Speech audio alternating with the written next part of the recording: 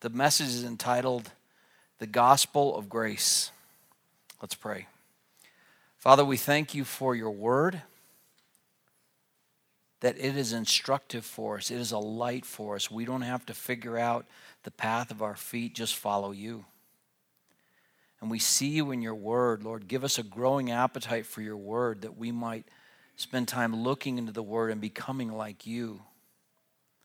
And Lord, I pray for those who are here that don't know you, they're not part of your family because they've never trusted you as their own personal Savior, Lord, that you would use the gospel, Lord, to use the word and the worship of your people as salt in their life, that they might thirst for the water of the word, and that you would draw them to yourself. And Lord, instruct us, Lord, that we might be built up, prepared for the ministries that you've given to each one of us, because you've saved us on purpose and you have gifted us for a purpose. Now, Lord, I pray that I might be Spirit-filled this morning, that this message might be from you and just speak what you want heard today, and that each one of us might be Spirit-filled listeners, Lord. We pray in Jesus' name. Amen. I spent time wrestling this week because the Right Reverend Dr. Howe reminded me, as we spend time with this week in seminary hermeneutics, of the most important hermeneutical principle after you get done figuring out what the word is saying is, and that is, so what? That's an important principle if you didn't know that. So what? There are many teachers that just want an information dump on you today, but there's also application. This is a long introduction. I know some of you are like, whoa, one verse? Last week, one verse? Really? Pastor? Well, it's only 3 chapters, so we do a verse a week and we'll get through it.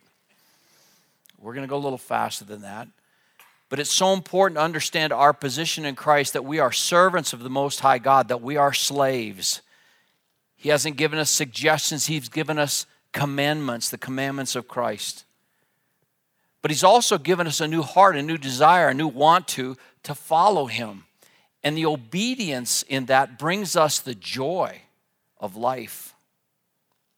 So I want to start in the introduction, verses 9 through 16 again, because we need to understand why he gave them this instruction. He said, Titus, verse 9, hold fast the faithful word which is in accordance with the teaching, so that you and those that you train to be leaders, those that you appoint to be leaders, will be able to both exhort in sound doctrine and refute those who contradict it.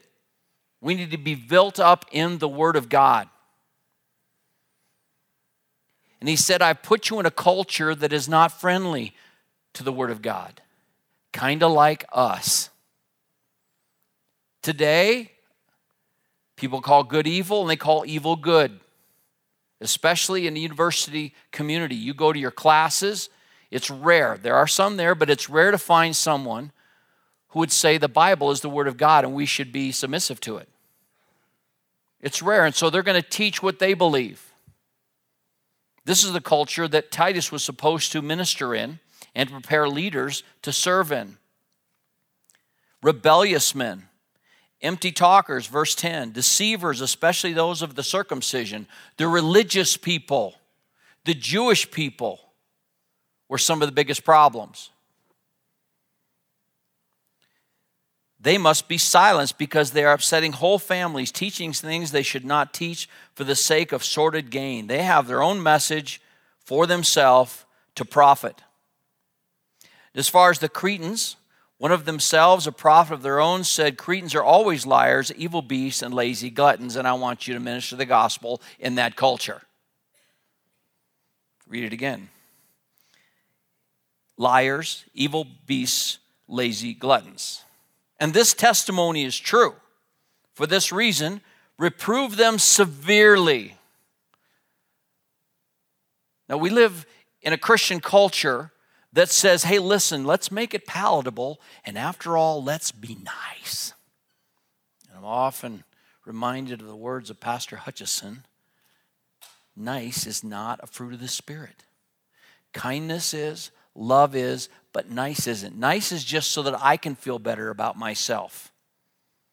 And the majority of the Christian culture in America would like us to have some event where you could invite everybody, and everybody would have a really good time, and it'd be great, and nobody would be offended, and they'd all get saved. The problem is that's not the gospel. And he said, I want you to rebuke them severely. Well, if you preach the word, people won't come. Well, that's not our goal. The goal is not to see how many people we can get. Now, do we want to see many come to Christ? That's right, we do. We want people to really come to Christ. The only way that's going to happen is if we really preach the truth and the gospel. And don't try to coat it with sugar. Don't try to change it. It's dynamite. Just light it. Paul said, I'm not ashamed of the gospel of Christ, Romans 1:16, for it, not me. We preach not ourselves. It is the power of God unto salvation. So the best way, the best chance for people to come to Christ is share with them what he said was powerful seed, the gospel. And what is the gospel? Jesus died on the cross for sin. Not a popular message. We just like say, well, that's too negative. No. He died on the cross on purpose for your sin, and not for yours only, but for the sins of the whole world. There had to be a payment so we would have a way to come to Christ. So he said, you rebuke those teachers severely. You know what will happen? Some of them might realize their own lie, their own wickedness, their own sin, and come to Christ. But even if they don't, there'll be a very strong line of demarcation that that's not the truth. Here's the truth. It goes on, not paying attention to Jewish myths and commandments of men who turn away from the truth. People just make it up. There are so many people that want to be the authority in your life. Politicians, just buy what they're saying. The news media, just believe them because they're on television. Believe what you see on the internet because, after all, it's on the internet and Wikipedia said so, right? Myths, empty fables. Like almost every time, unless you're coming to a funeral here, you'll hear, well, Grandpa's just looking down from heaven. No, he's not. Because if Grandpa's in heaven, he's so overwhelmed with seeing Jesus, he doesn't have time to be crying about you, right? That's a myth. We hear the story about the guy who had a blind dad, but he's a football player, and he was a lazy football player until the week after his dad died, and he said, Coach, put me in. Because my dad was blind, and for the first time, he's going to be watching me. That's a myth. But we would rather buy myths and stories, the world would, than the truth. And he said, no, we don't need to, tell a lie in order to get a good response. Just tell a story so you can get a good emotional response. We just speak the truth. He said, so you have to mark out those that are saying this is true and that is true. And he said, verse 15, to the pure all things are pure, but to those who are defiled, unbelieving, nothing is pure, but both their mind and their conscience are defiled, and everything they touch, they defile. They like to bring a question, and they question everything, and they defile everything, because that's who they are. And the last verse, verse 16, they profess to know God, but by their deeds they deny him, being detestable, disobedient, worthless for any good deed. Now, we go there first so we can get an idea. Why did he have such a long introduction? Because Titus knew what he was dealing with. He'd been there with the Apostle Paul, was going around establishing these churches. Paul left him there, we see in verse 5, to finish the work of establishing those churches. So he starts with the idea that, listen, we're just servants. We don't make up the message. We don't change it. We don't try to make it easier to understand. We just preach Christ. And he gives them the gospel, reminds them of a God they serve, this almighty God. And Paul starts with verse 1. And he said, a bondservant of God, a slave of God, and an apostle of Jesus Christ for the faith of those chosen of God. And he starts with, listen, this message that you're to bring that will bring about godliness, true godliness in people's lives,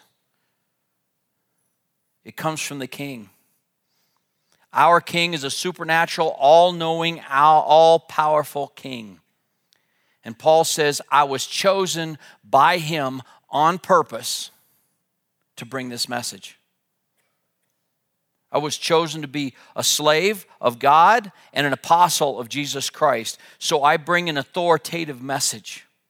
He was chosen of God. That's personal election by the King. Versus those self-appointed teachers who want to intimidate you by saying, well, look what everybody believes this. You heard that?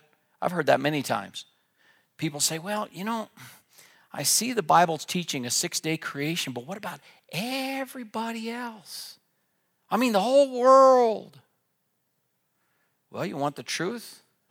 Or you just want to be popular on the broad road until you go over the brink into hell? We want the truth, right? We say we're seeking for truth. Doesn't matter what everybody else believes. This is the truth. Those self-appointed, self-serving, ungodly, defiling, destructive liars. How do you know if they're lying? Study the truth. You don't have to study the lie to see if it has any merit. Just know the truth. And the truth will set you free from their lies. He was chosen on purpose by God. Last week after the service, a young woman came up and he said, do you believe in predestination? It's the Bible. It's part of the gospel of Jesus Christ. So where do you get that? Ephesians 1:3. Blessed be the God and Father of our Lord Jesus Christ, who has blessed us with every spiritual blessing in the heavenly places, just as he chose us in him before the foundation of the world. He predestined us to adoption as sons through Jesus Christ to himself, according to the kind intention of his will, to the praise and glory of grace, which he freely bestows on all of us in the beloved. Romans 8:29. For those whom he foreknew, he also predestined to become conformed to the image of his Son, so that he would be the firstborn among many brethren.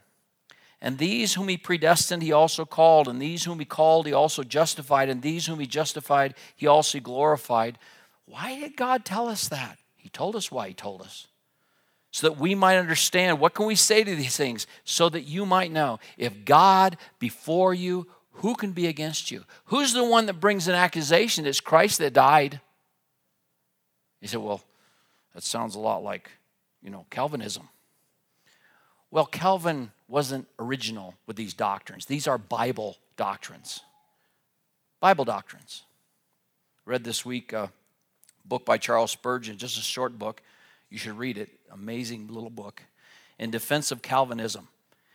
And he said, I would rather be known as a Christian than Calvinist, and I would rather be known as a biblicist Christian than a Calvinist, because Calvin did some things like burn people at the stake that we say, no, that's wrong, right? He baptized infants. That's not biblical. But he took these doctrines of grace, of salvation, and they're Bible doctrines, so he believed them. But Charles Spurgeon said this in that little book. He said, if you were to boil it all down, these doctrines of grace, these doctrines of salvation, soteriology, the doctrine of Calvin, what would you say in one statement? Salvation is of the Lord. Salvation's of God. So the Bible clearly teaches. We sing a song. If God had not worked in our life, if God had not chosen us, we'd still be a rebel today. If God had not, by his grace, opened your eyes and made you understand, the second verse of Amazing Grace, how sweet the sound that saved a wretch like me. Second verse says, it was grace that taught my heart to fear. What? The coming judgment. And then grace my fears relieve when I recognize that Jesus took my place and I could receive him as Savior. How precious did that grace appear the hour I first believed. 1 Peter 1, beginning in verse 1. We are chosen according to the foreknowledge of God the Father by the sanctifying work of the Spirit to obey Jesus Christ and be sprinkled with his blood. May grace and peace be yours in the fullest measure. Not only because we read Romans 8:29, right? For we know that God causes all things to work together for good. It is God. God gets all the glory of salvation. We don't get any glory for choosing him. I believe it's John 6:45. It says, everybody has an opportunity. Everybody hears. Those that listen come to him. It's kind of like God leads you to the cliff of destruction. You're a blind person. There it is. There's your death. There's your destination without hope. He pulls the blindfold off. He opens your eyes and you go, whoa, I'm not going there. That's the work of God. Secondly, verse 2, the gospel is a message of hope, not fear. All religion outside of biblical Christianity ministers fear. You better do this or else. Do this or else. Even some so-called Christians, they will teach, well, do all you can, do the best you can, and then God will make up the difference. How do you know what you've done is your best? And have you ever done your very best at anything? That's not a message of hope. That's a message of hope, but it's a message of fear. And verse 2 says, in the hope, that is a confident assurance. We have a hope the sun's going to come up tomorrow.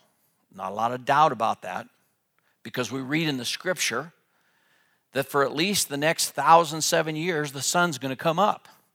Till God brings all this to a conclusion, and there's 7 years of tribulation, that he might reach out and bring his own first chosen people, the Jews, to himself as a nation, and that all those that he's chosen will come to him, and then 1,000 years of him reigning on earth. So we know that it's going to last tomorrow, based on the scripture. The sun's going to come up again. I don't know if you'll be a part of that or not. I can't guarantee that. But we know that the sun's coming up tomorrow. There's a promise that as long as time continues, there will be seasons. Summer, fall, winter, and spring. There's going to be seasons. He promised that. In the rainbow, every time after a rainstorm, every time you see that rainbow, that's a promise. And so the hope of eternal life for believers is not hope, so it's that confident, the confident assurance. And where do you get that confident assurance? He puts it in your heart. You just don't have to stay around a bunch of people that all believe the same thing all the time so they remind you. You have become partaker of the life of Christ, and all of a sudden, he changes your want to, he changes your focus, and he gives you hope. Hope that no one else can take away. We went through Hebrews and we looked at Hebrews 6:19. This hope we have as an anchor of the soul, a hope both steadfast and sure, and one which enters the veil. Why? Because God promised. He promised long ago this salvation, this hope of eternal life. He promised it clear back when man fell. Clear back in Genesis 3:15. He said one day there's going to be a seed that comes of the woman, and he's going to crush the head of Satan. Satan will bruise his heel, but Jesus will crush the head of Satan. One of the scenes that to me is so powerful in Mel Gibson's The Passion of the Christ is that Jesus is in the garden, he's praying, and he's under such stress looking at the coming separation from him from the Father because of the sin of the world being placed on him at that time. He sweat, as it were, great drops of blood. But he stands when he's done with prayer. He sees the soldier, he hears the soldiers coming to get him, and he stands, and there's a serpent there, and he crushes the serpent. Poetic, but based on the Word of God. Our hope, our eternal life is secure, and is secured by the God of glory, the one who promised is also able to bring it to pass, eternal life. But you don't get eternal life when you die. You get eternal life the moment you receive Jesus Christ as your Savior, and that's why you have that hope that no one can take away. Peter says that inheritance that is never spoiled and it's always yours eternally from the moment you receive Jesus Christ as your Savior. You have that confidence. Paul, when he writes the Ephesians, calls it Arabon, the engagement ring, the promise of God. And nobody has to talk you into it. You read it in Scripture, but it's there in your soul and in your life because God has given you the life of Christ, His DNA. Thirdly, verse 3, the gospel is the message of God's providence. And you say, well, what is providence? In strong systematic theology, he says this: providence is that continuous agency of God by which He makes all the events of the physical and moral universe fulfill the original design with which He created it. Since Christ is the only revealer of God, and He is the medium of every divine activity, providence is to be regarded as the work of Christ.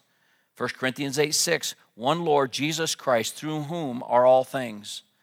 John 5:17, my Father worketh even until now, and I work. Verse 3 says, this message at the proper time was manifested. Now it's talking first of all about Christ and when He came. God had a plan from eternity past because He knew man would fail. That Adam and Eve would not be confirmed in their righteousness, that they would fail. But He would have a plan of redemption. And it says in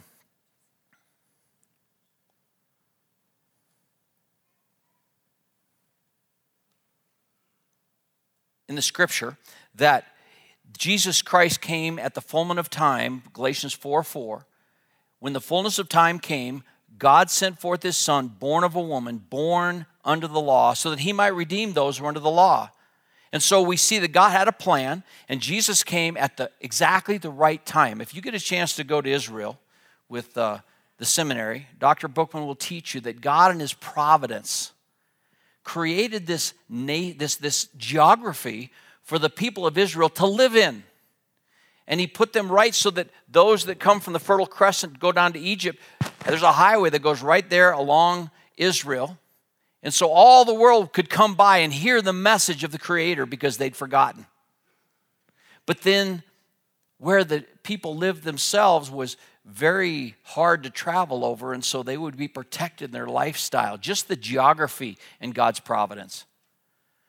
But Israel failed to be the messenger. But God knew that. And Paul says there in verse 3, at the proper time Christ was manifested, even His word and the proclamation with which I was entrusted, according to the commandment of God our Savior.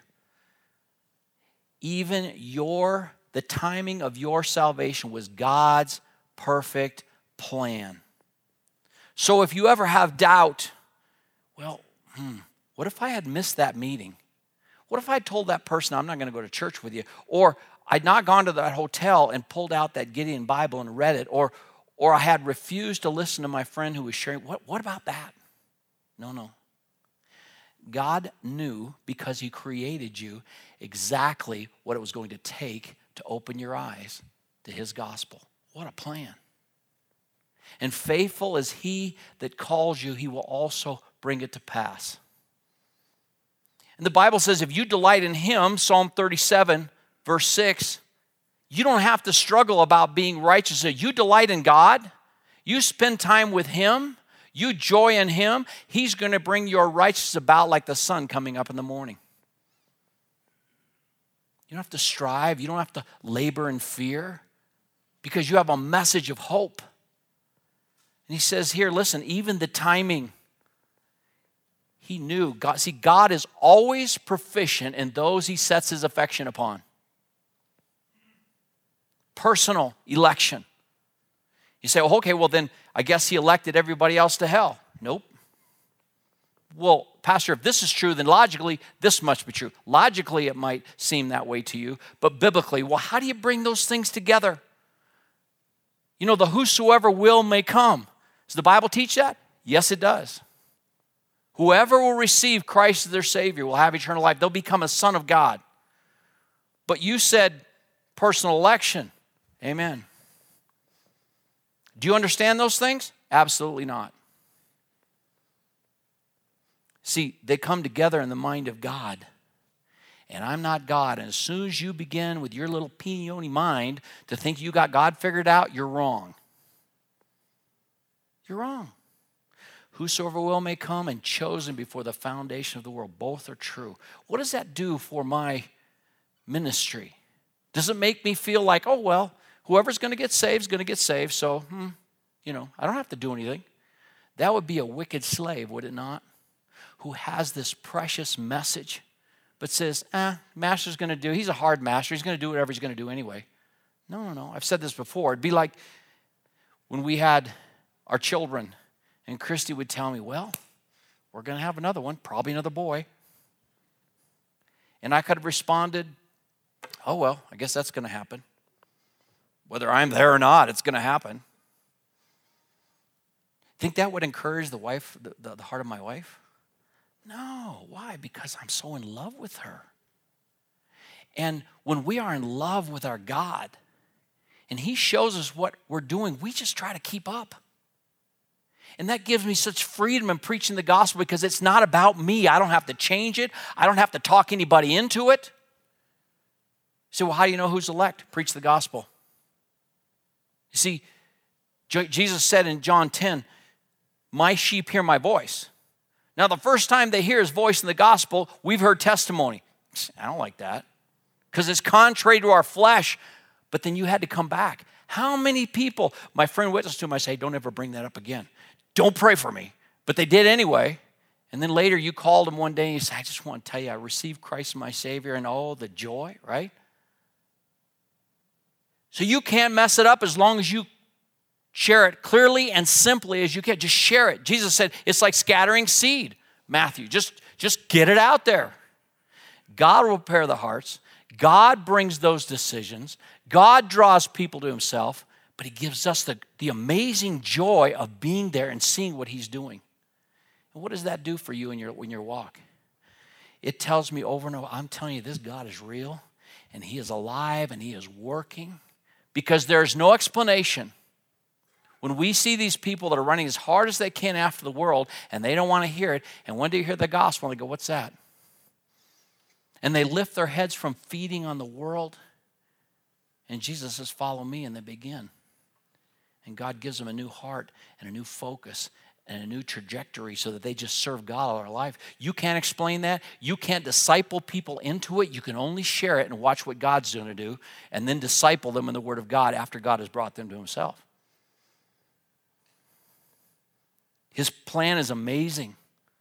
When my dad first went as a 29-year-old pastor to Wheatland, Wyoming, there was a senior in high school there, Lynn Howe. And Dad told my mom, well, he didn't use these words, but he said, I guess about time, it's too late. We should have got here earlier because there's this sharp young man, athlete, president of the student body. We probably got here too late. See, that was my dad's wrong, fear. Because the first youth activity, God had a plan for Lynn Howe to hear the message. Now, he'd been hearing it in church all of his life, but then God opened his ears and he saved him, and he totally changed his life. Very little to do with my dad or my dad's attitude, but everything to do with the gospel that he shared. Jonah, the worst missionary that ever lived. Read it. He hated the people he was bringing the message to. He did everything he could from bringing the message, but he finally, all right, God's going to destroy y'all. He went through the town, did what he was supposed to do, and God brought repentance to the whole wicked city of Nineveh. We preach not ourselves. And then lastly, verse 4. What Paul is saying to Titus is, listen, Titus, don't be intimidated. You're just like me. God chose you on purpose. He gifted you for his purposes. You're his servant. You can have the strength and the confidence to go and do exactly what I was doing. He said to Titus, my true child in a common faith. Now we read about Timothy. Timothy was also somebody that Paul had probably led to the Lord. But Timothy was weak, and he was sometimes physically, and he was timid. Didn't say that about Titus. So you remember Titus, you're my true child in the faith. Years ago, we had, during the time of the quickly chosen elders, we had some fellas come in that knew more than God did, and somehow they got into leadership. My fault. And their whole deal was, well, we've been Christians longer. And we see what great work is going on here, so what we were doing, where we came from, there was nothing happening. So we're here to change it to be like where we came from. Wonderful. And when they came in, the thing they said about people that I'd seen come to Christ and had poured my life into them, well, they're just like talking to you. Well, does that surprise you? Should we be surprised that Titus wanted to follow Paul as Paul was following Christ? No. Should be surprised that as he discipled him, even the hard scriptures, he probably came down pretty close to the side where Paul came down, because that's who discipled him. And he had a lot of the same opinions, because Paul's method, 1 Thessalonians 2:7, he said, I didn't just share the gospel with you, Thessalonians, but I poured my life into you. That's what Paul did when he discipled somebody. Poured his life into them. You can't do that with just a pulpit ministry. Paul took leadership training and leadership education and discipleship very personally. Some years ago, I had a friend in the ministry, and he said, I'm so glad the denomination takes care of leadership training because I'm so busy. And I told him, I said, listen, that's supposed to be your main job. Training leaders. You did Titus, listen, you're just like me. You're my true child in the common faith. What is that? You have the same God that chose you, and you have the same body of faith. You have the same message to share. The powerful message, the gospel of the Almighty God. And then he says, grace and peace from God the Father and Christ Jesus our Lord. We see that tagged on there, and sometimes as a believer, oh yeah, grace and peace, grace and peace. You know, remember, grace is the power and the desire to do the will of God. It's one thing to know it, right? We're really good as Christians about knowing what the right thing to do, but sometimes we don't, because we're not filling ourselves with the worship of God and time in His Word, feeding on His truth. And so what happens is we begin to be weak in our desire. We need to be filled with the Holy Spirit. And what is that? That's being filled up with the Word. That's delighting in the Lord. So that when He shows us what our responsibility, what our assignment is, we have the desire to do it. And then He says, I'll work through you. 2 Corinthians chapter 5, he talks about us being ambassadors. I believe about verse 20, he says, as though Christ were begging through you. He wants to use you. Grace is the power and the desire to do the will of God. And what is peace? That is the supernatural confidence that what you're doing is exactly what God wants you to do. It's not absence of the storm. It's not absence. Paul said, pray for me because an effectual door is open for me and there is much opposition. Sometimes we know we're doing the right thing just by the opposition that's coming. Paul said, I want to have such amazing confidence that this is the Lord. He said, Titus, that's for you. He said, Titus, I'm convinced that God has called you to do this which I'm about to set on you, and that is to develop leaders to complete the work that God has given you to do. You have the same message. He's not an apostle. He doesn't have the authority Paul did in writing the doctrine, but he has the authority as commissioned by Paul to train those leaders, to appoint those leaders, and complete the work right there in Crete among these islanders who were just wicked and lazy and opinionated on their own. And to see them come from darkness into glorious light. We serve the same almighty sovereign God. We have the same message, the same grace, the same peace, and the confidence that God keeps his promise, that he is absolutely in control. Jonathan Edwards called the sovereignty of God the safest doctrine in all of Scripture. Because about the time you think God doesn't know, he's forgotten you, you read the Psalms, and David thought that too. Oh Lord, where are you? So far from my prayer. But he begins to rehearse back to the Lord God's faithfulness, and then pretty soon he remembers, oh, that's right, God didn't go anywhere. Romans 8:28, and we know that God causes all things to work together for good to those who love God, to those who are called according to his purpose. God's not forgotten. He doesn't need to adjust his message for this modern age. He knew the millennials were going to be here. He knew the attitudes of men because nothing really not much has changed in the world since Adam chose sin over God. Not much has changed. And the message of redemption has not changed. It is valid. The question is, have you received it? Have you received it? Don't say, well, I don't know if I'm elect or not. That's not your business. That's all God's business. That's just security for the saint. Do you want the gospel? Then it's available for you. You want Christ? Do you want redemption? Do you want salvation? Do you want freedom from fear? Jesus said, come unto me, all you that are labor and heavy laden, and I will give you rest. The last invitation of the Bible, Revelation 22, is anyone that wills, let him come and drink of the water of life freely. Father, we thank you for your word. We thank you for the gospel that saves us, that takes away the fear, that brings us into relationship with you, that we can follow you and be under your authority, the almighty God of creation who loved us and gave himself for us, Lord. Lord, strengthen us with your word, that we might be confident to just share the gospel. We can take ourselves out of it because we don't preach ourselves. Just share that Jesus Christ came and he died for sinners, and not for our sin only, but for the sins of the whole world. And Lord, if there are any here, they're looking at their lives and say, well, I think that I've sinned too much.